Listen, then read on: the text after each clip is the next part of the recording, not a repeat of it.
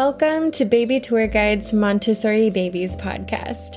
I'm your host and baby tour guide, Bianca Solorsino, and for the last decade, I have dedicated myself to helping parents, educators, and caregivers optimize baby development through a Montessori lens. This podcast is all about evolving our Montessori practice to make our time with our sweet babies easier, relaxed, and so much fun. Let's jump into it. Hello, everyone. Welcome to Season 2, Episode 28 of our Montessori Babies podcast. This week, we had the amazing Pamela Green on our show, and she talked to us all about Montessori from the very, very start. So even pregnancy, it is so beautiful because in the Montessori training, so in my AMI Montessori training, we learned all about what the child experiences in utero. And Pamela has an extensive history working with moms starting at pregnancy. And so to dive into her bio, Pamela is a Montessori parent and grandparent, as well as the owner of Ananda Montessori, which is a Montessori play group in Northeast Pennsylvania, and administrating in Montessori as a credentialed early childhood, elementary 1 and 2, parent-infant facilitator training, and positive discipline parent educator for over 35 years. Since 1989, she's served as a birth doula, a midwife assistant, and a childbirth educator. Pamela is a consultant and mentor to teachers, staff, schools, and parents worldwide. And let me tell you, I felt so honored to have her on my show, and I cannot wait to share our conversation with you guys because it was just so beautiful. Before we jump into our conversation, I want to go ahead and start with our quote for the week. It is, of course, by the wonderful Dr. Montessori, and she said, "At birth, the child leaves a person, his mother's womb, and this makes him independent of her bodily functions. The baby is next endowed with an urge or need to face the outworld and to absorb it. We might say that he is born with the psychology of world conquest. By absorbing what he finds about him, he forms his own personality." So I chose this quote because of how much we talk about pregnancy and birth and life shortly thereafter for mama and baby. And it is just a beautiful conversation that I just can't wait to share with you guys. I also want to quickly note in a fun update that I have a really lovely guide that I've been working on and just finished. It is totally free and it has the essentials that you need to do Montessori at home with your baby. That will be linked in the show notes. No opt-in needed. You don't have to give me your email or anything. It is just a free guide for you to use to support your journey. And it is just jam-packed with a lot of my favorite baby development and Montessori baby pieces of info. So definitely check that out. Okay, so without further ado, let me go ahead and introduce you to Pamela and jump right into the interview. Thank you so much, Pamela, for coming on the show. I'm so excited to have you. Thank you for inviting me. It's a pleasure to be with you today. So just to get to know you a little bit, can you tell us a bit about, how you found Montessori, as well as your educational and professional history, and then what you currently do so our audience can get to know you a bit? Sure. This is many years ago, back in when I was in university in the late 70s, early 80s. I was in actually Penn State, because I live in Pennsylvania, and I was in early childhood education. And the professor we had, for his excursion to go visit a school, we went to a Montessori school. So we were in the class. It was a theories and education class. Mm-hmm. So he happened to know this person that had just started a Montessori school in 1981. So that's where we went. And I didn't know, and it's still pretty common to have if you're in university or college, wherever you are, to have maybe a few paragraphs about Maria Montessori. Mm-hmm. There's not a lot, but there was something. And he just happened to have alignment within himself with that. And so we went to that place. And I just remember, I'm 63 now, so that was a long time ago. And I remember going in and going down these steps and entering this place where children came running out to greet me and shake my hand and show me where to hang my coat because it was in the winter. And one little girl just took my hand and brought me into this room. And I went in, and children were everywhere. They were moving all around. And it took quite a while for me to see any grown-ups. I thought it was the land of children, where I felt very comfortable. And then I saw some adults that were seated on the floor. They didn't, so we were a whole class that was coming. There were a lot of us, and we just came in, and different children, they just naturally came to us. So I went and I sat with this girl, and she was working on something, and she was showing me what she was doing and telling me about it. And I settled in and I sat and I looked around, and I just saw really what in my, you know how the feeling is when you find a place that you've been dreaming of, and you find it and it's real. That was what happened. It's so beautiful. And I felt like it was, and I think it doesn't matter if it's Montessori, whatever that is that calls to us, it becomes like once you enter into that, or this is how it was for me, it was like an initiation.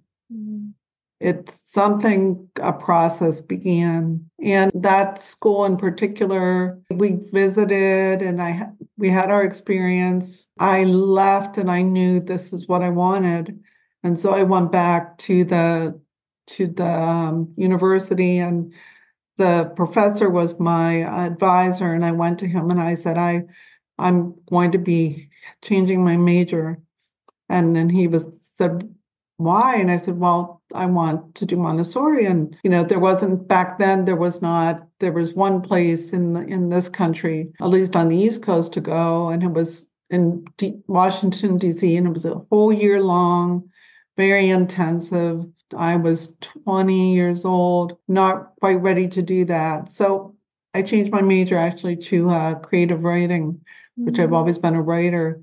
But what happened was, the school that was there in 1981, the man that started it, we became dear friends. And the first child that had enrolled in that school was my closest friend's daughter.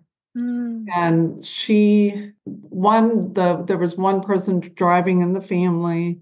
And so I offered to drive this child to the children's house. And I started to do that, and I didn't leave. Like, I would just stay while she was there for the 3 hours, and I would take her home. And that happened more and more. And the person that later became my mentor, he came to me one day and handed me a notebook. And he said, just watch. Wow. Just watch. And here's a pen if you want to write anything down. And then another day he came to me and he handed me the book, The Absorbent Mind by Marie Montessori. And he said, just take this. Montessori, I feel, is, because I also attend births, it's very much an apprenticeship model. I feel that was her intention, that we learn within community and we learn from the child, and we learn, I would say, in collaboration with other, people that have been in this before us. So whether they're more experienced, we're all in our process. And that is mentoring, which is really when training begins. Is after training, then there's mentorship. So that happened. And then around the same time, but a few years later, a friend of mine was pregnant and she was having a home birth. And I met the midwife, the first midwife that I met, who I still attend births with. So we've been attending births together for 35 years. Wow, that's incredible. So that there, when there's an auspicious time in your life where things sort of come together, so Montessori and attending births, And I would go to prenatals with my friend. And I remember the first time that I placed my hands on a pregnant woman's belly, and I felt that same, like, this is home, the same thing. So those things happened. My husband and I moved away. We got married and then traveled away into the South for a few years, and I taught in a Montessori school. In 1983 was my first year teaching, and then we returned back here when I was pregnant with our first son, who's 37. Right when I got back, I went back to the school, re-entered into my training that I'd been in. And then I attended my first home birth when I was pregnant in 1986. And then shortly after the boys were young, I still was going back to the school, and I just would be there. And one day my mentor said to me, you work here now. And I said, yes. And he said, well, so then, it was a formal working. And he knew also that I attended births. So that's always been part of what I've done together. And so I always feel for myself from 1981 till now, what is my Montessori time. And then I've taken training in the early childhood, so the 3 to 6, and then elementary, lower and upper, so up through really 8th grade. And then I also received training to be a Montessori parent, infant, and child facilitator. I did that training, and now I train teachers in that. I've been doing that for since 2013. So the school that I went to in 1981, I started teaching there, and then I became head of that school. And then I stayed with that school till 2013. Wow. And in the meantime, too, my boys, they attended my school, and my husband, who's still fully involved in all parts Montessori, they were there. We all had our kids at the school, and I grew it from one room up till 8th grade. Wow. But I left there in 2013, and the place where that school is Erie, Pennsylvania. And I live about a half hour from there, but even further because I moved my school out after 23 years into the country more. And then I just felt like I love to work with parents, and I've been a consultant and a mentor since 1989, and a childbirth educator and all those things. And I just wanted to have some way that parents, grandparents, caregivers could immerse themselves in a practice of Montessori. Yeah. So my husband continues to help in great ways, but we started Ananda Montessori here in this room where I'm sitting. This was the first environment. And after we were here for 4 years in our home, and then when there were so many children that it became obvious we needed to find a space, we spent a year looking, and now we're in actually a storefront. Wow, how cool. So it's like 2 blocks from here. And so it's a Montessori parent, infant, and child program, but I call them Montessori play groups just to sort of, what is familiar to people. For sure. That is something that they may know. And I, as well at Ananda, and as part of the training that I do with people that begin whatever they create, I begin in pregnancy. So at Ananda, there are the childbirth education classes, or we have birthing films. We have different things going on over there. Many of the people have been there since it started, and they were pregnant. And when someone's pregnant at any place I've been, I've always felt that child is in the class. They are in class. So they start then. Oh my goodness. Well, this sounds so magical. Your Ananda Montessori just sounds incredible. I wish it was closer so I could have gone too. But this just sounds so incredible. So I'm so excited to pick your brain because, given just all of your incredible experience and insight and your history. You are such an incredible resource for learning about the first prepared environment. So can you describe what this means for our audience? Because we do have quite a few expecting parents in our community. And do you mind sharing any tips for expecting and new parents out there? Yes. Well, wherever we are in the world, wherever we are in our own environment. You are right now, I'm in my environment, and which are unique to you, and it's unique to me.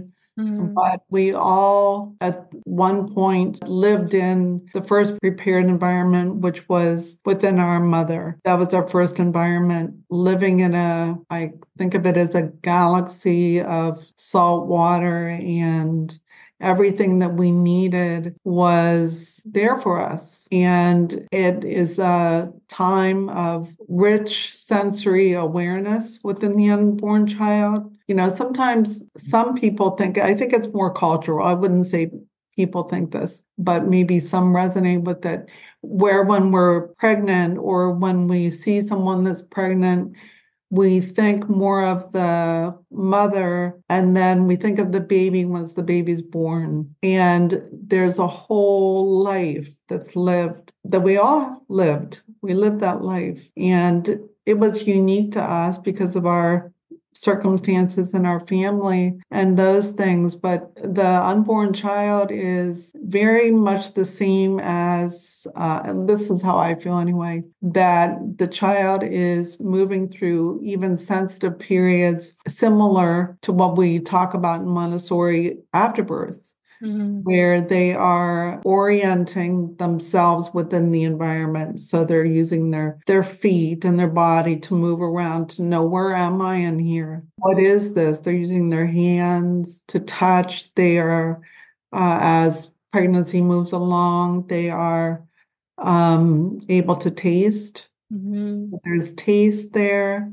There is certainly very early on responsiveness to touch for themselves, but also touch from outside to them, whether it's actual physical touch on the body and also the touching of the emotions and the feelings of the woman in the family. So there's that. And they can see. It's very blurred, but that there's that sight. They can certainly hear. So that's one thing that I talk about, with people that are pregnant or anyone who wants to listen around, that the child who is not yet born is living with, as Maria Montessori speaks of, we live within the environment where we are in our culture, and that unborn child is as well. And so to have sensitivity around that, this is a collaboration that the mother and the child and the co-parent and the siblings, if there are siblings, and however far the family extends, and then into the wider community, the child is immersed in that. That makes a lot of sense. And something that I guess resonated was about the being immersed in their culture from this point, especially because when I think of culture, I think of language and food and, music and, just a lot of the different pieces that make up, where you come from. And yeah, they can absolutely sense those things, experience those things. That's amazing. So diving into that a little bit, one of the topics that you and I discussed when we were initially messaging was the rich sensory life of the unborn child. So would you mind expanding on that a little bit?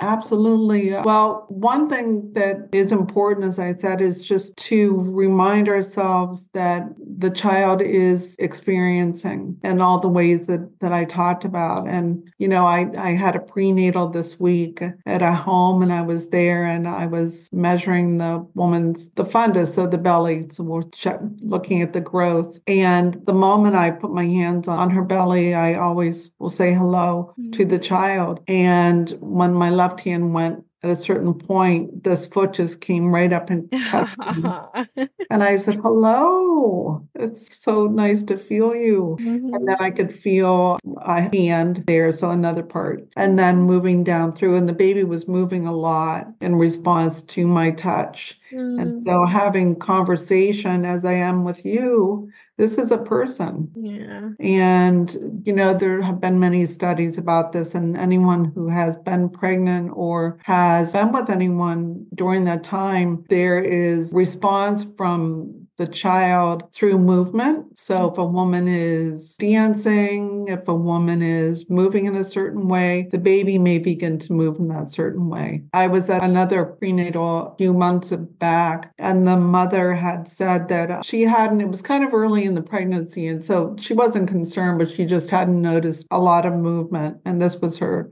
we've helped her a number of times. And then she said that just the day before, it had been a nice day, and her husband had been outside, and they were all playing. So he and the two boys were playing. They have a big yard, and they were running around and rolling around and jumping and Mm-hmm. kind of having a blast together. Mm-hmm. And she said all of a sudden the baby started moving. And she said the baby was moving and just like they were. That's so amazing. She was to feel this. So here she is, she's here, they're over here, and this is happening. So it just reminded me to really challenge within myself my own ideas, even around space. Yeah, for sure. Absolutely. And the other thing I'll add, if we're in water, then, if you've gone swimming or you're swimming and you go down underneath and you talk to another person or you just hear sounds, they're vibration. So from the mother or the co-parent or the siblings, our voice quality has vibration. The unborn child responds to that. They respond to our feeling state. They respond to our thoughts, I feel. And there have been many studies recently on, and you probably have seen them,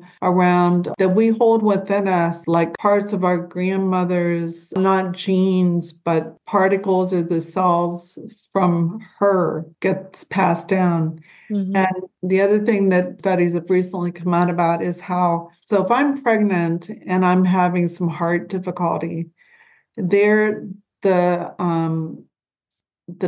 unborn child within them, there are like synapses that are coming together and are being sent off to that area of the mother. Wow. So there's like healing happening during that time. Yeah. That's something that's just come out. Wow.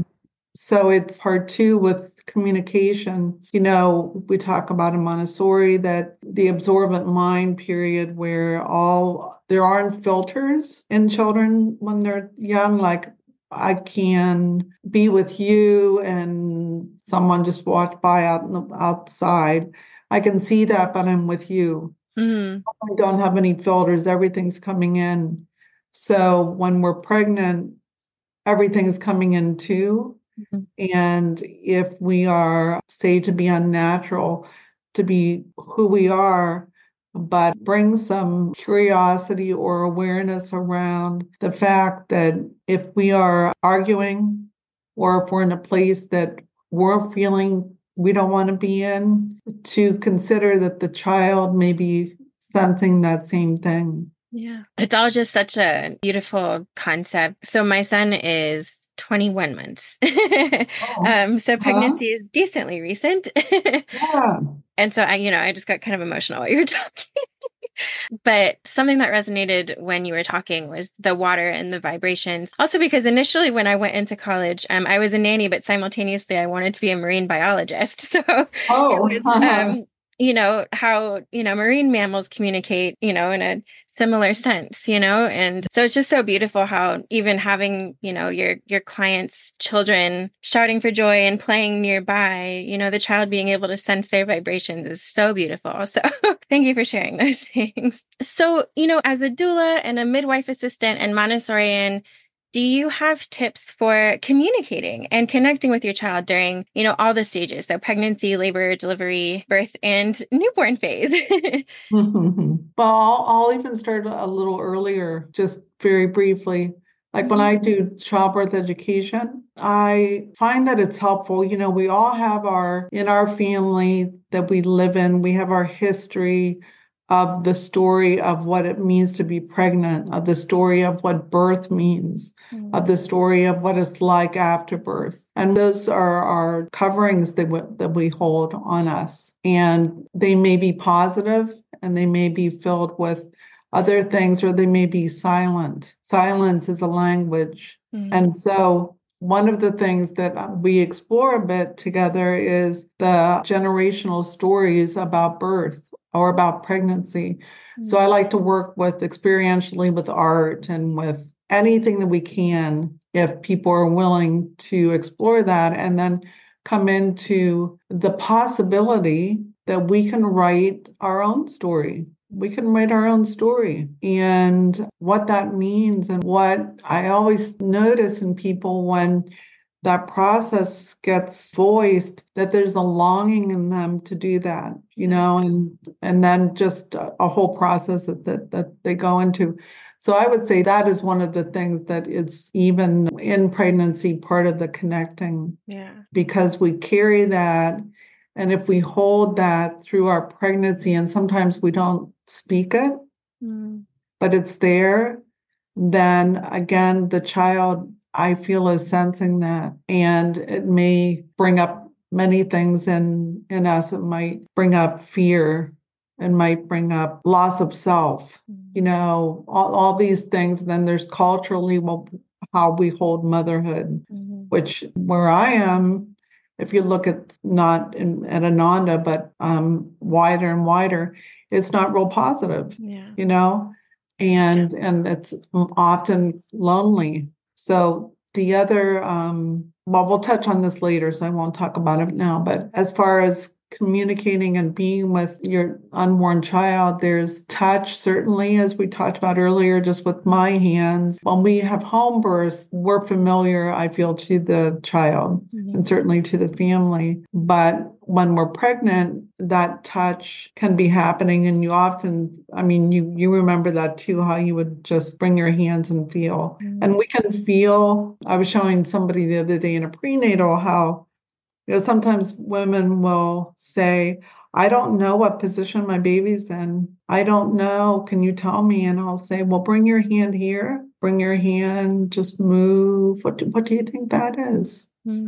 What do you think that is? And, they'll get a smile on their face. That feels like a foot. Is that a knee? And then there's a long part, depending on how the baby's lying, there's a long part here, which would be the back, and maybe the head's down, which we will always invite the mother to feel the head. How would we not do that? It's her body. Yeah. But I was explaining to this woman how there's something called belly mapping that I've had training in. And it's very familiar to anyone who's working in these ways, but you can actually draw on the belly, the baby at that time, if you were wanting to. But that is through the sensing and the knowing of the mother. It's not my process at all.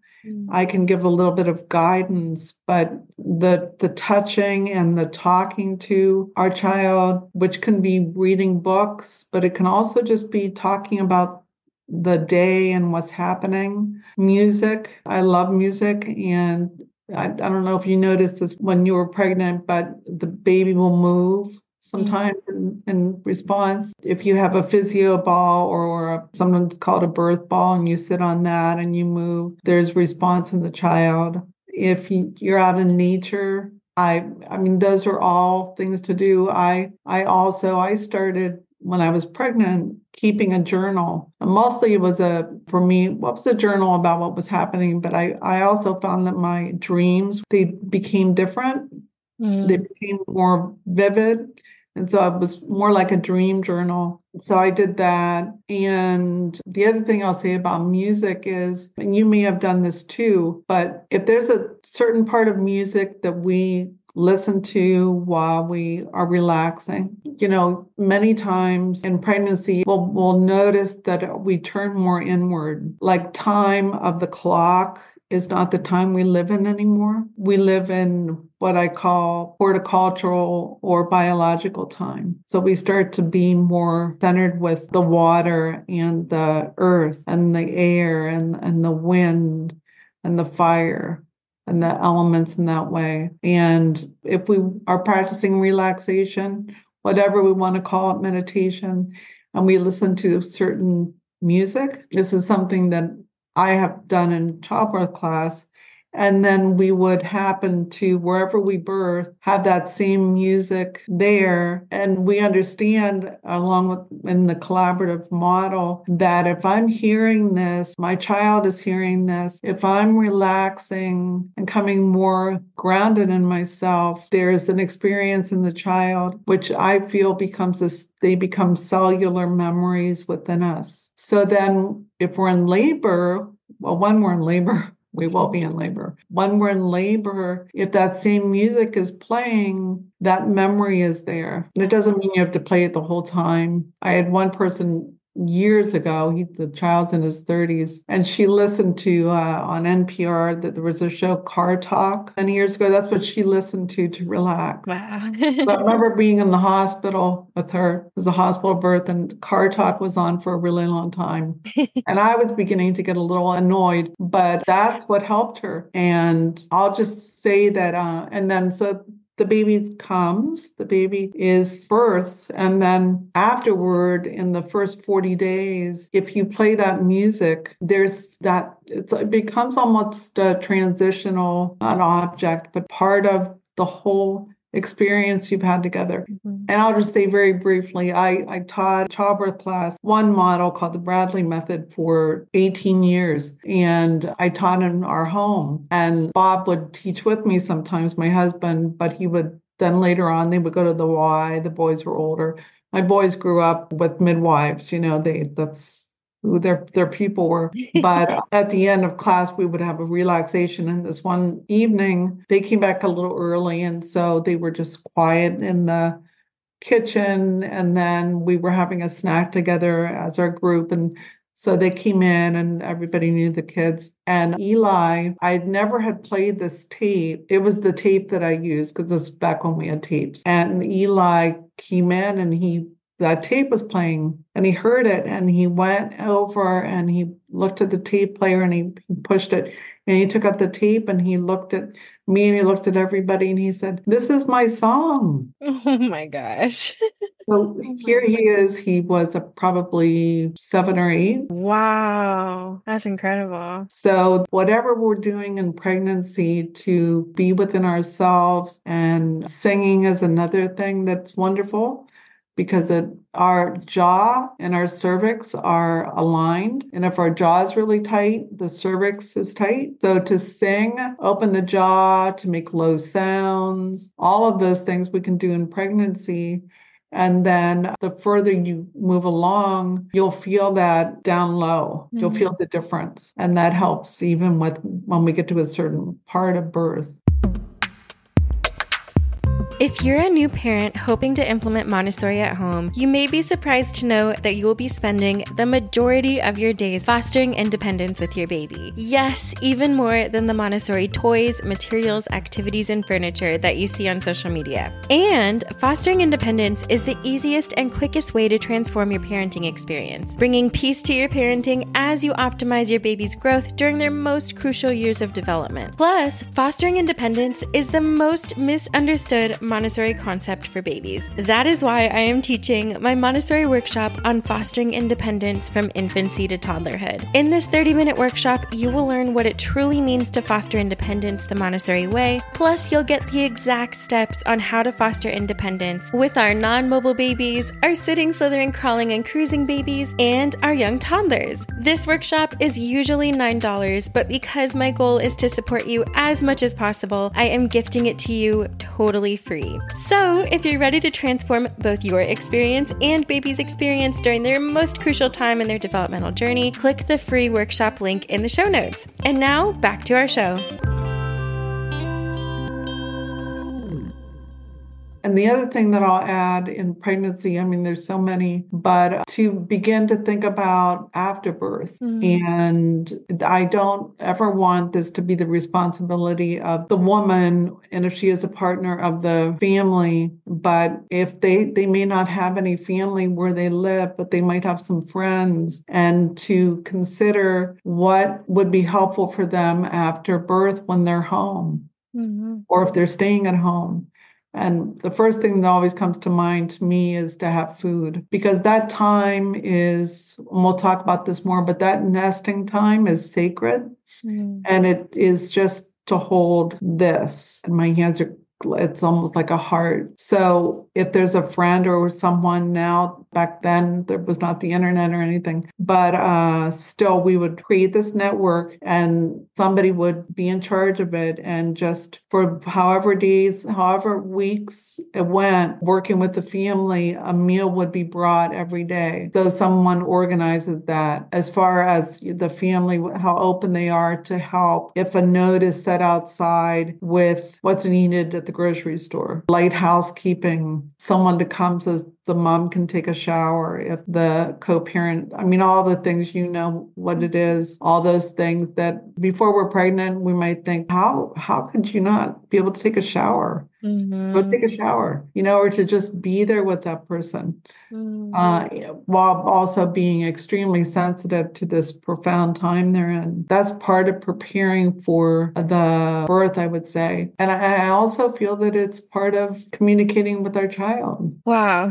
Thank you so much for all those tips. The music piece really, I guess, struck a note with me because when I was pregnant, there was this one song that I would sing every day, and it was by Ingrid Michaelson, and I would play it on, the speaker in the kitchen, and then my son ended up arriving early, and the birth was hard, and those in my audience know I have a whole episode on my birth, and but I continued to sing this song, and even to this day, it will immediately relax him, which is so cool. So I'm so thankful for music and, what it's done for our experience. And, just so many of the pieces that you touched on, I feel like are so helpful to know and to, I guess, plan for, because you don't necessarily know, because every birth and newborn phase is, unique to the mom and unique to the baby. And, so all of these pieces are just so helpful to plan for, because you're right. Like at the end, it was really hard to take a shower, brush your teeth, and time is just a whole different concept during that phase. And I have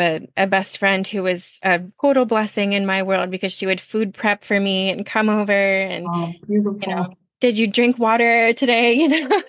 So all these tips are just so helpful. So thank you for sharing them. Oh, you're welcome. I also wanted to note too, I think one of the first things you touched on is writing your own story. And I think that that's probably also helpful for those who had harder births for a first birth too, going into a second birth. Yeah, and I'll add to that, part of that process in attending birth, birth is unknown. Yeah. Life is unknown. Yeah. Each breath is even unknown, but those transitions of coming into the world and leaving the world, we don't know how they will be. And even attending births, we hold within ourselves the respect of the unknown, while also being and observing a lot and all those things. And the reason that came to mind is, the story that we rewrite, part of the process that I invite people to is that we do that, which is truly, it shifts things, but we also release it then, because things may be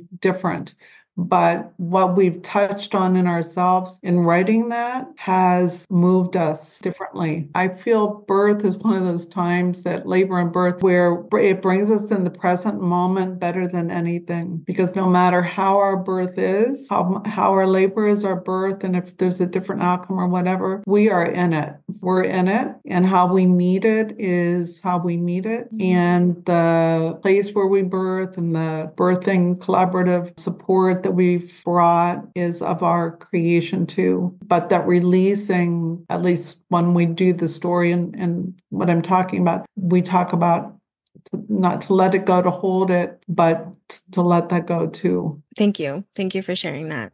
So, are there any tips that you have to prepare for birth? And also I know when we had spoken, you mentioned, regarding the first 40 days and, how that's such a sacred time. So, would you mind just kind of diving into that a bit? Not at all. So, preparing for birth, one thing that when we talked about the unborn child, all of the experiencing that the child is having, which includes the vibration of the mother, hearing her, smelling her, the touch, all of those things we can keep in mind as we are preparing for birth, because afterwards, the child is here and is coming, and then the child is earthside, and there's that transition. And there are, in Montessori, we call them points of reference or reference points. I call them baby memories, which are all of the things that we were just talking about. They were our life in the first prepared environment. So how can we have an environment prepared where, however a birth is, it might be a birth that is I've had births that were babies were born at the light of the moon. Wow. That's all the light we have. I've had births that were cesarean births. I've had births where babies were born outside. I've had births, all kinds of experiences. And you begin where you're at with these baby memories, being mindful that they truly exist. They are the ways that support the adaptation, earthside being in the world, and also the adaptation and being in really acknowledgement that I'm here. And this is true too for the acceptance for the mother too, because no matter how many times we birth, we come in and we are mother again. And for the child to come into the awareness of being a son or a daughter, to being here. So with birth, wherever, let's say that a baby's born, in the practice that I do at home, we feel that in a normal birth that it's not our process, the process of the mother and the baby and the family. So we are very hands off unless something is needed. And recognizing that what is most familiar to the child is not us, it is the parent or the parents. And so for the child to be able to, soon as possible, and again with the cesarean, it could be as soon as possible, that you are skin to skin with your child. And right then, those baby memories are there. And so the vibration, many studies have been done on this, but a baby's born and the mother brings the baby up. Most of the time, the baby comes up to the left side, which is where the baby feels the vibration of the heart the strongest. So and many times, if I'm observing, I'll see that happen. But so the heart and the breath and the scent and the touch and the sight, to give time and to keep hands off. What is needed after birth from an attendant standpoint, we can do with very little touch. We're looking and we're assessing and we're doing these things. And then in the hospital, the same thing. If there's been discussion about this with the cesarean as well, that you are with your child because they understand that, how important that is.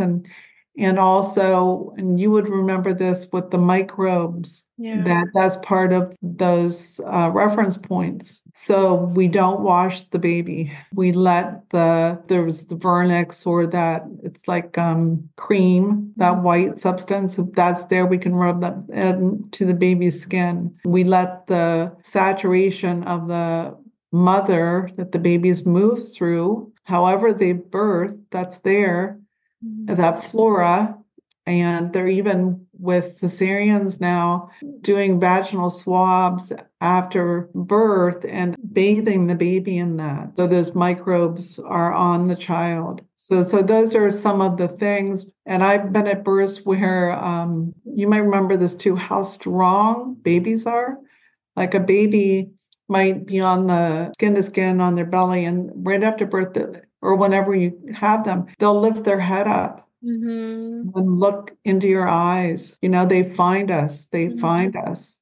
And I've been at births where there might be a lot of people in the room. And I remember one in particular where there were 6 people, and that baby just raised his head up and he scanned. So, it challenged all my things about how far can babies see? Well, they Mm-hmm. can see from we're holding them to our breast. Well, this child was looking and just scanned and didn't stop until they got to the parents. Wow. So, that's preparation for birth afterwards. And the other things I'll say is just in preparing for birth, thinking about birth as our process, and this is our body, and however we want to birth, however it is, that we can move if we would like in collaboration with others, so that it doesn't feel as if something's happening to us, but that we are a part of the process, which can be very empowering. And as you mentioned earlier, if we had a prior birth that maybe was different, things can shift. And so preparing where we're going to birth, who we would like to have with us, and then doing all of the other works that we've talked about and preparing. And there's many aspects in labor, and there's many ways that we can work with ourselves during labor.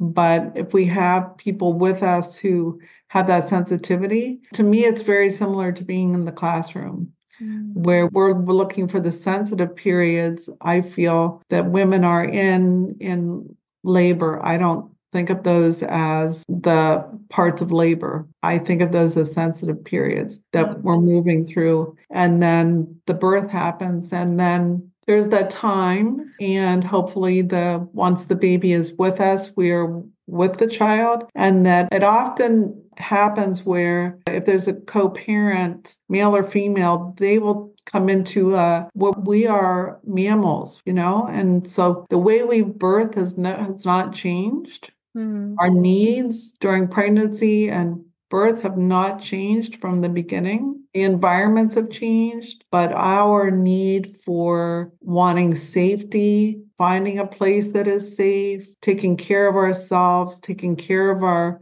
baby before it's born and as it's born, that doesn't change. Yeah. And afterward as well. And many times the other person will come into this, it's not like a role, but come into this energy of protector. So stepping in to care for her, care for both of them.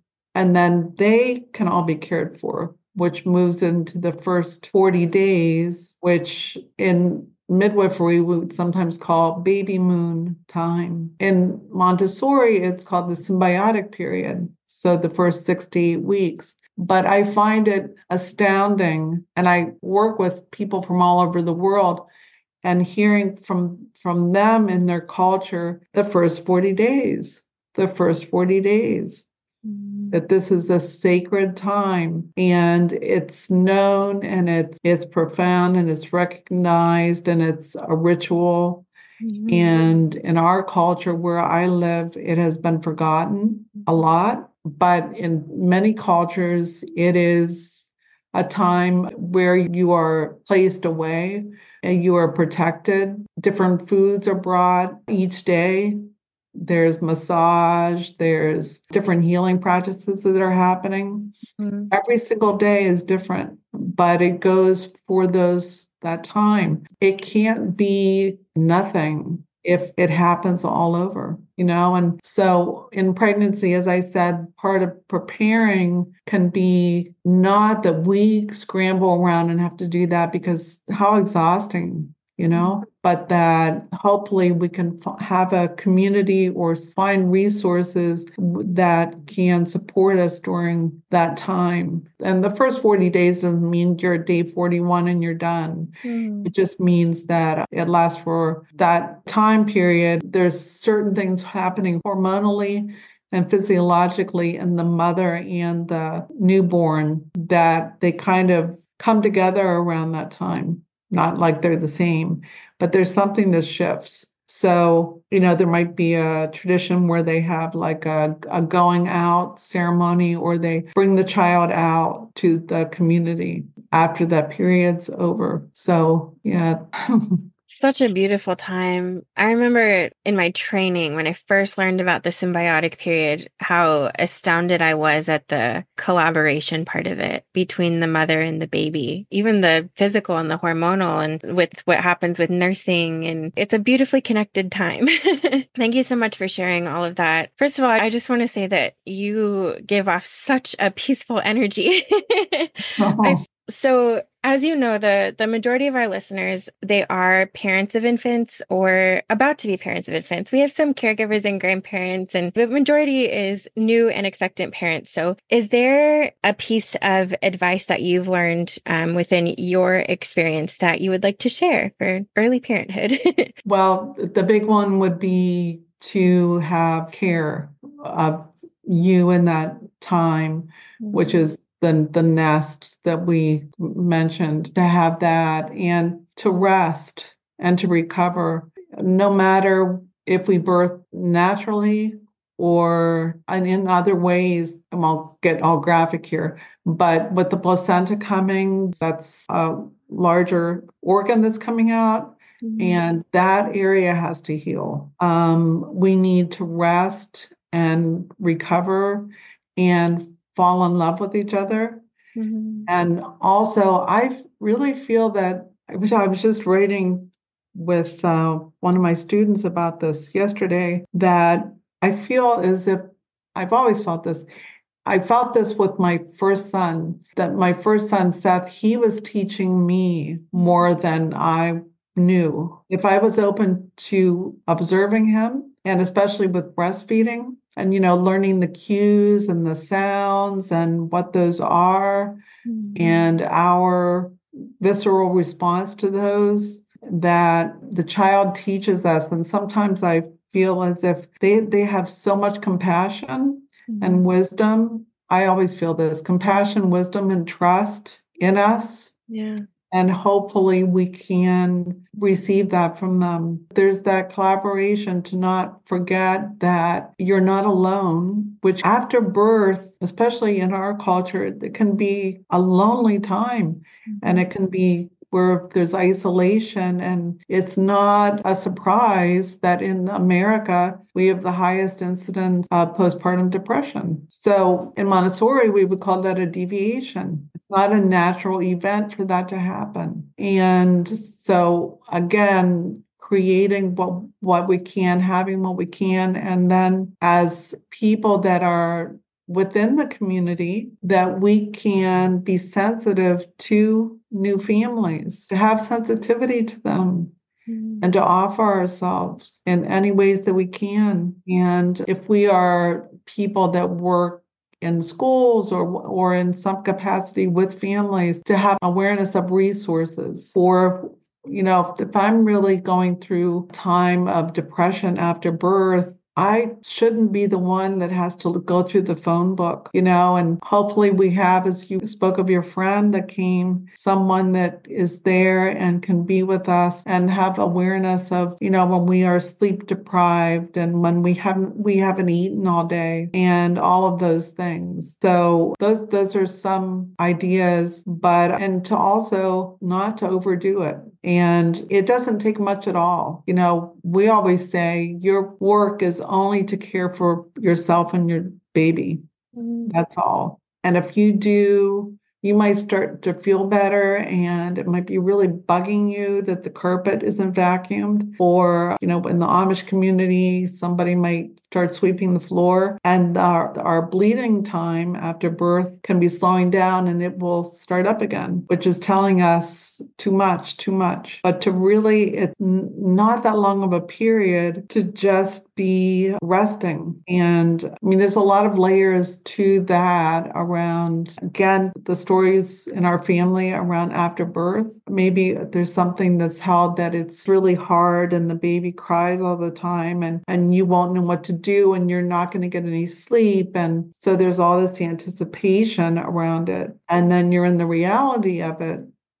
And is there a way that you can soften into this more through being cared for and being nurtured and also somehow having the willingness within yourself to ask for help? That can be very hard for many. That's hard for me. It was hard for me. So, yeah.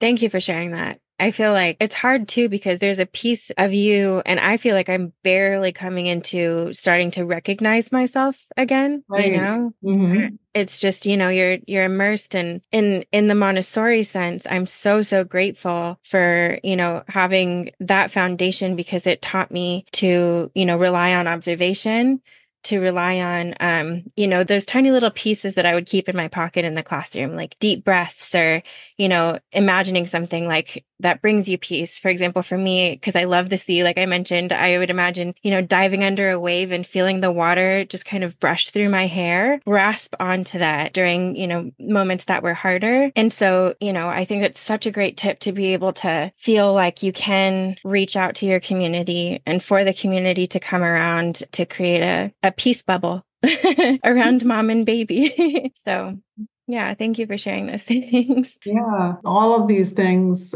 become grassroots, don't they? They become, I feel like, you know, as a community, if we see someone who's in pregnancy, if we have resonance with that, then we have self-awareness around it a little bit, and then we come into choice. What can I do? Yeah, absolutely. Well, thank you for sharing. I feel like it's going to be so helpful. You know, a lot of parents are in that phase when they find my show. And so I think, you know, just even hearing that is going to be so helpful. So thank you, Pamela. You're welcome. So for a quick rapid fire question before we hop off, what is your current favorite Montessori quote? Well, I actually have it here. Every day it's a new one, you know, they just come up. But I love this one.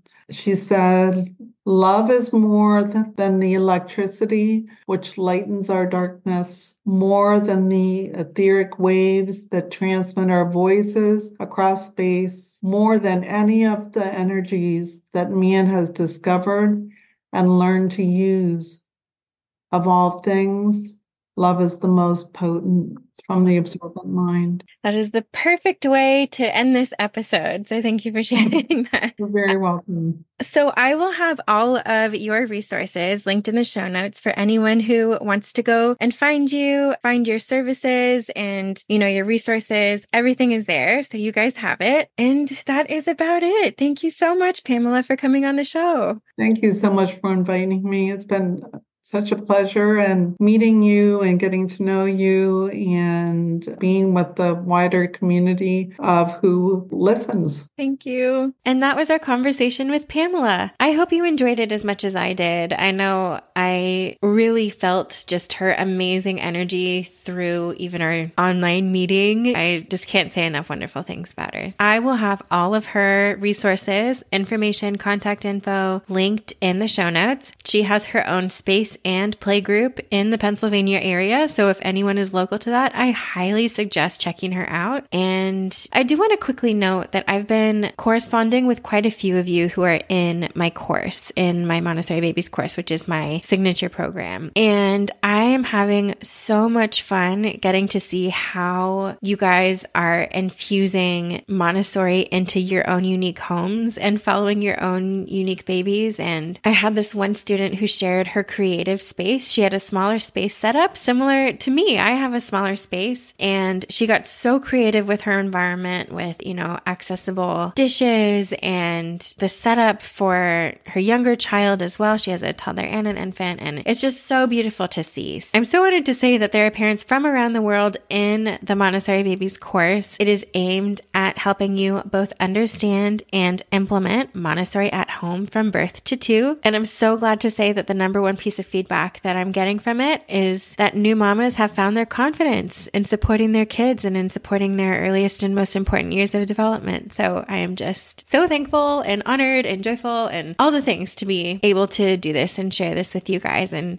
for those who are in my podcast community, I'm so glad you're here. So thankful to be even a small support on your journey. And yeah, there's just something really magical about the mind of an infant. And actually, I go into that in the guide that I mentioned earlier in the show that's linked in the show notes. You will find a lot of information about what's going on in the mind of an infant and young toddler in that guide. So definitely check that out. And that is about it. Thank you guys so much for listening to season 2, episode 28 of our Montessori Babies podcast. And I will catch you in our next episode. Bye.